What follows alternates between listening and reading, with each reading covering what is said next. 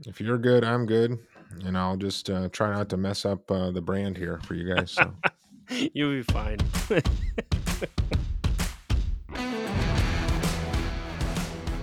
Hey, corn growers, welcome back to another episode of Keeping It Independent, a podcast brought to you by Wyffels Hybrids. My name is Eric Wilson. I'm an agronomy manager in Iowa, and today we have a new voice on the podcast, the head honcho of the product and agronomy team, Mitch Heisler, product and agronomy manager for Wyffels. First, we want to go over kind of where the crop is in its life cycle, what's going on out there in the field right now. Mitch, you can chime in if you want for that eastern side of the river, but I know we were just looking at some maps before we started doing this, and if you get into Iowa and up into southeast South Dakota, southwest Minnesota, southeast Iowa is tracking, I would say, pretty well normal for, say, a April 15th to May 1st planting date, so we're right on track, maybe in that neighborhood of 50 to maybe 80 GDUs ahead. And then as we get up into southwest Minnesota, we've got quite a bit more heat up there on some of those earlier planting dates. So we are tracking, maybe closer to 100 or 115% of normal for some of those earlier planting dates. What we find in the Geneseo and Illinois area? as far as an update on the eastern side, I mean, yeah, I looked at both April 10th and May 1st to date. Anywhere from 50 to 70 GDUs ahead. So it's really not a lot. I was actually surprised. I was expecting to be a little bit more than that. You start to put in, using our GDU calculator and knowing what we know on black layer timing for some of our hybrids. You start to put in May 1st planning on 78, 76 in Geneseo. You get a black layer date of September 7th to September 9th. That's, of course, assuming average temperatures from here on out for through grain fill. You do the same thing for 5086. I think you get a black layer date right around the end of August. So a little bit ahead. We're certainly not behind on GDUs. And then there's the added wrinkle of, when we did have some drought stress early on in the season, and if we are facing some again, that does tend to sometimes speed up or at least change that development. I was a little surprised that we weren't farther ahead too. But reminder when we get over 86, though, you can't technically count those as heat Yep. GDUs. So I know we had a hot week last week, and it seems like in my mind we should be farther ahead than that, but in reality we probably aren't. Unfortunately, it seems like to us, at least, this topic's getting kind of old, but it's a very important thing to talk about. It's kind of the last few years. It's death taxes and corn rootworm a little bit. So, just give us a little bit of a level set, Eric, on what are we seeing from corn rootworm this year, and specifically, what has some of the weather patterns that we've seen over the last 6-9 months meant for corn rootworm populations this year? Yeah, so if you guys have listened to us at all in the last few podcasts or any print that we put out, we've definitely been talking a lot about corn rootworm this year, and for good reason. We've been kind of anticipating this since early spring. We had a pretty mild winter. Not that that has too much to do with corn rootworm survival, but more importantly, that early season drought. We had near perfect conditions for larvae survival. So the best way that Mother Nature deals with these little boogers is by, heavy rainfall events towards the end of May into June when those things are hatching. And uh, I don't want to give any horrible nightmare flashbacks to anybody, but if you remember, we didn't get any rain until, for the most part, until the very end of June. So very dry early season, very good survival of those larvae that hatched. And typically, I would say uh, in the past that's been limited pretty specifically to corn on corn acres, but this year we have been finding a few but significant cases. I'll say more commonly than we have on in some first year corn this year. So rotated acres speckled across the geography. I can't even necessarily kind of give you a pinpoint on a hot spot. We've seen it, somewhat north to south, east to west in the state of Iowa, up into Minnesota. So that's kind of catching a lot of guys off guard. Iowa State uh, says you can have a yield penalty as much as 15% per missing node of roots. So there's about three solid nodes of crown roots that develop. So if one of those gets chewed off, that's a 15% yield penalty. So it can be very significant, especially in some of those rotated fields where we weren't anticipating that was going to be an issue that we were going to have to deal with. So Well, yeah, I was just going to say the other wrinkle to that was, we were very dry early on, yeah, so we yes. didn't get we didn't get good regeneration or really any regeneration on any of that feeding that did happen. We have caught some rains here in very late June and July, and so we, are starting to see some regrowth, regeneration, which helps, but it certainly made any feeding that did happen a lot more apparent. Yep. And that root regeneration, that's important, Mitch. You have up until essentially tassel time or shortly after tassel time to regrow roots. And by the time we got a lot of those rains, we were very close to tassel. So there was a very small but very beneficial window there for root regeneration from some of that early season feeding that we have. So I'm pretty hopeful that's going to help alleviate some of the yield loss associated in those fields. Another wrinkle with the corn rootworm showing up this year, um, the first year cornfields, we talked a little bit about that. We kind of mentioned that. Mitch, do you want to expand on what were, specifically in those first year cornfields? What's going on? What we're seeing? What is it? Yeah, so really there's two ways that we can get feeding in first year cornfields. We've got kind of two different. The corn rootworm is a nasty pest. It's found ways to get around a lot of management strategies that we put in place. So they've really got two variants or ways that they've gotten around that. One is the Western cornroom variant, which we typically see more in East Central Illinois is really the hot spot for that, and that's where the Western cornroom beetles will go into the soybean fields and lay their eggs in soybean fields, and then they'll be feeding on that corn that's planted in there the following year. But then the other one is the northern corn rootworm extended diapause. So that's where we have northern corn rootworm beetles, the green ones, that are laying eggs in a cornfield, and then those eggs overwinter for 2 winters. So they're overwintering, staying there dormant while you plant soybeans, and then coming back the following year when you go back to corn. So that's really where we're seeing it this year. We're not really seeing the Western variant blow up so far that we've seen in Illinois, but we are seeing a lot of feeding on first year cornfields where we suspect we've got a lot higher northern population, and we really suspect we're seeing that extended diapause. So it's a hard one to pinpoint. Like even monitoring those fields going back a couple years to 2021 and 2019, there were some areas where we did see elevated northern populations in those fields, but it's not always the case, so it's just a hard one to pinpoint when you're going to have that problem or not.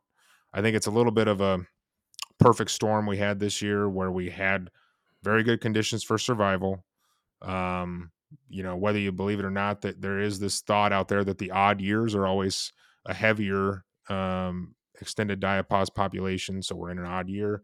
Um and then all the things we just talked about with dry soils, we didn't kill any larvae, we didn't get root regeneration, and then we have had some winds move through that area that, when we didn't have that root mass established, we started to see some lodge corn. So And like you said, Mitch, very difficult to predict in the future.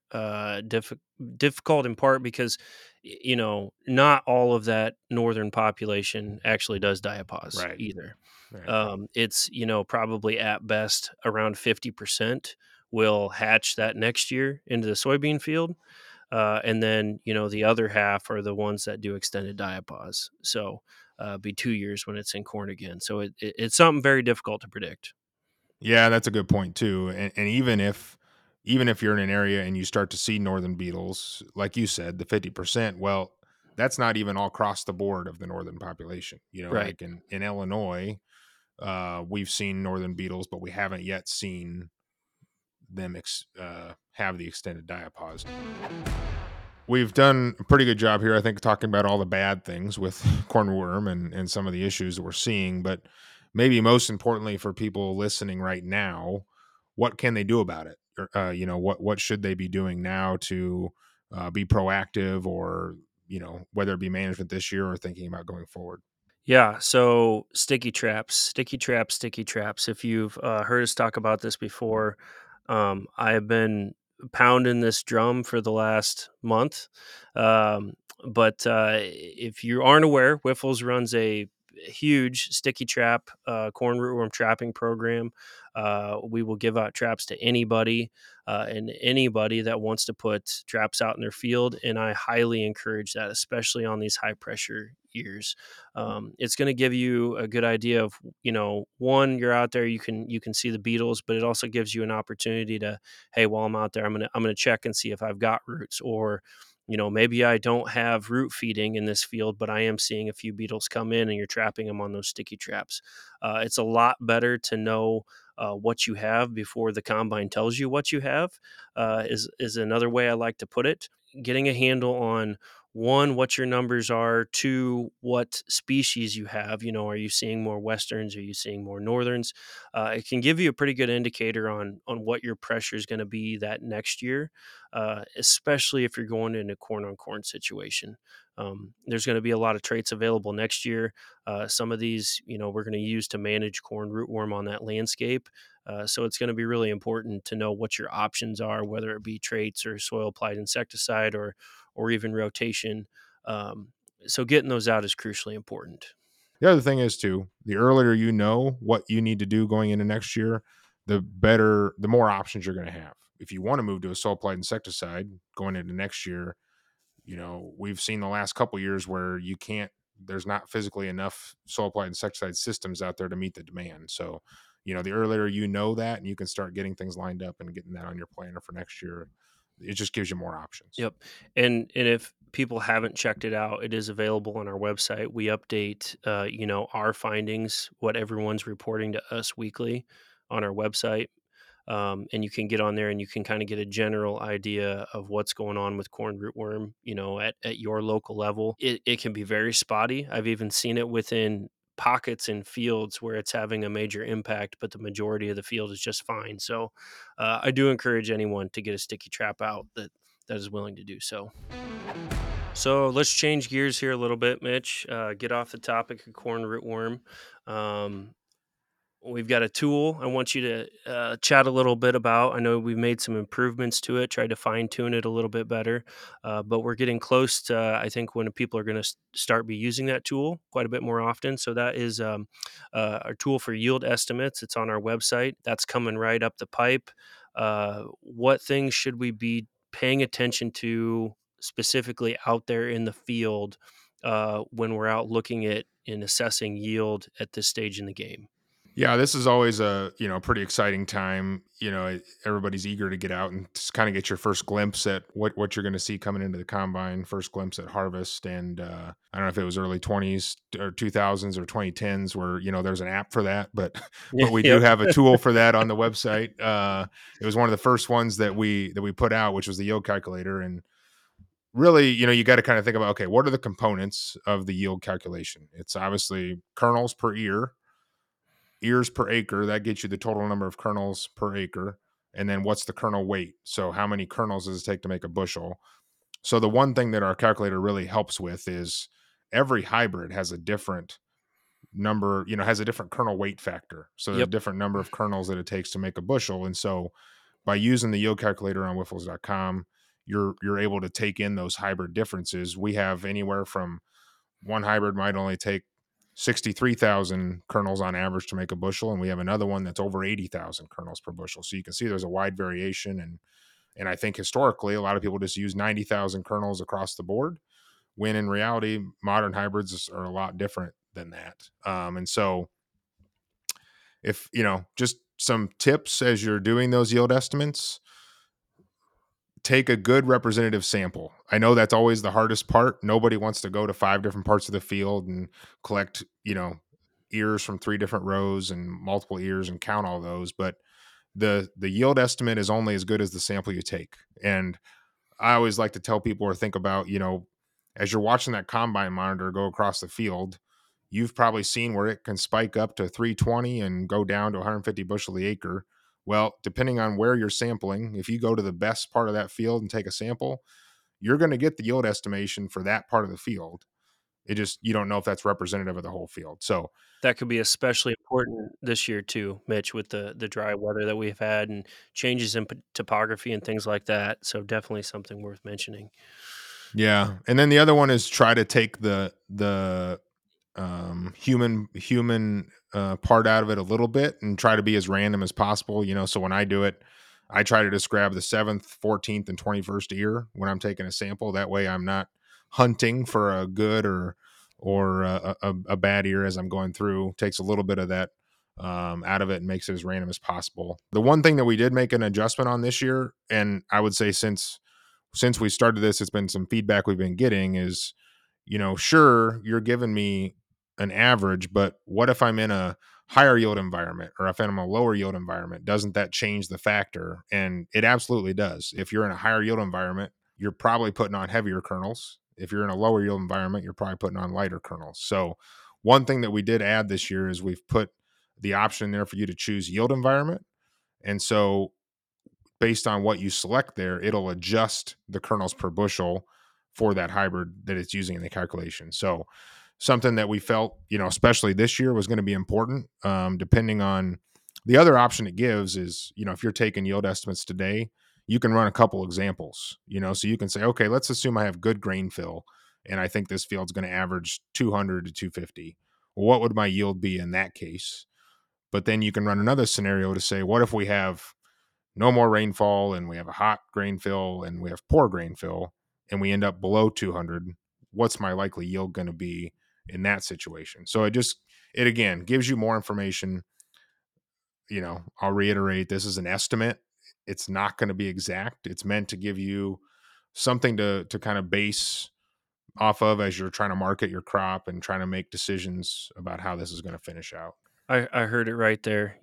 Mitch just said it's a marketing tool, everyone. So Yeah. there you have it. Right. Yeah. But in all Send all truthfulness, your complaints to yeah. ewilson@wyffels.com. So, And I will forward them right, accordingly. right. In reality, though, I can remember a couple of years ago before we had this addition in that yield estimation calculator. We were going out. We had pretty good early season conditions, and it was a dry year, very similar to this one. We had pretty good conditions early season. Everything, the kernel counts were there. We had good length numbers, good girth numbers. We were doing yield estimates. And then we got to the end of the year and realized, oh, shoot, these didn't fill out because we didn't get the weather we needed in July and August. And you could easily in those situations, it could easily take over 100,000 kernels to make a bushel in some of those really, really bad droughty areas. So I'm glad we added this addition to the yield calculator because I think it will help guys get a better gauge on, okay, depending on how it goes for the rest of the season, this is how it could turn out. I think it'll be a good ad, and we always love to see those pictures come in too when you're doing those. So it's fun for us to see the ear pictures as they start to come in here in the month of August and September, and let us know what you're finding out there. And for those of you that weren't aware, you can send pictures of good ears to agronomists too. We Right. do, we do appreciate those things. At least 10%. Just make Yeah, it at least 10% of them you send us. I So I would imagine most of you can imagine most photos that we get. So we do like right, good photos too. So yeah. I think with that, that's a wrap on this episode, Mitch. We hope you guys found something useful and relevant. If you haven't already, please follow us on your favorite podcast player. Give us a rating, give us a review, even if it's a bad one. We'll deal with it. We got big shoulders. Just search for Keeping It Independent. If you don't have a podcast player, you can find these on Wyffels.com under the agronomy tab. Any and all feedback that you guys can give us, we'd love to hear from you. You can send that directly to us or questions for future episodes to agronomy@wyffels.com. You can reach out or text any one of us that have done one of these podcasts. And if you're signed up to receive our text alerts, you can also just text that number back directly and get your question covered on a future podcast. So with that, thank you for listening and stay safe out there, guys.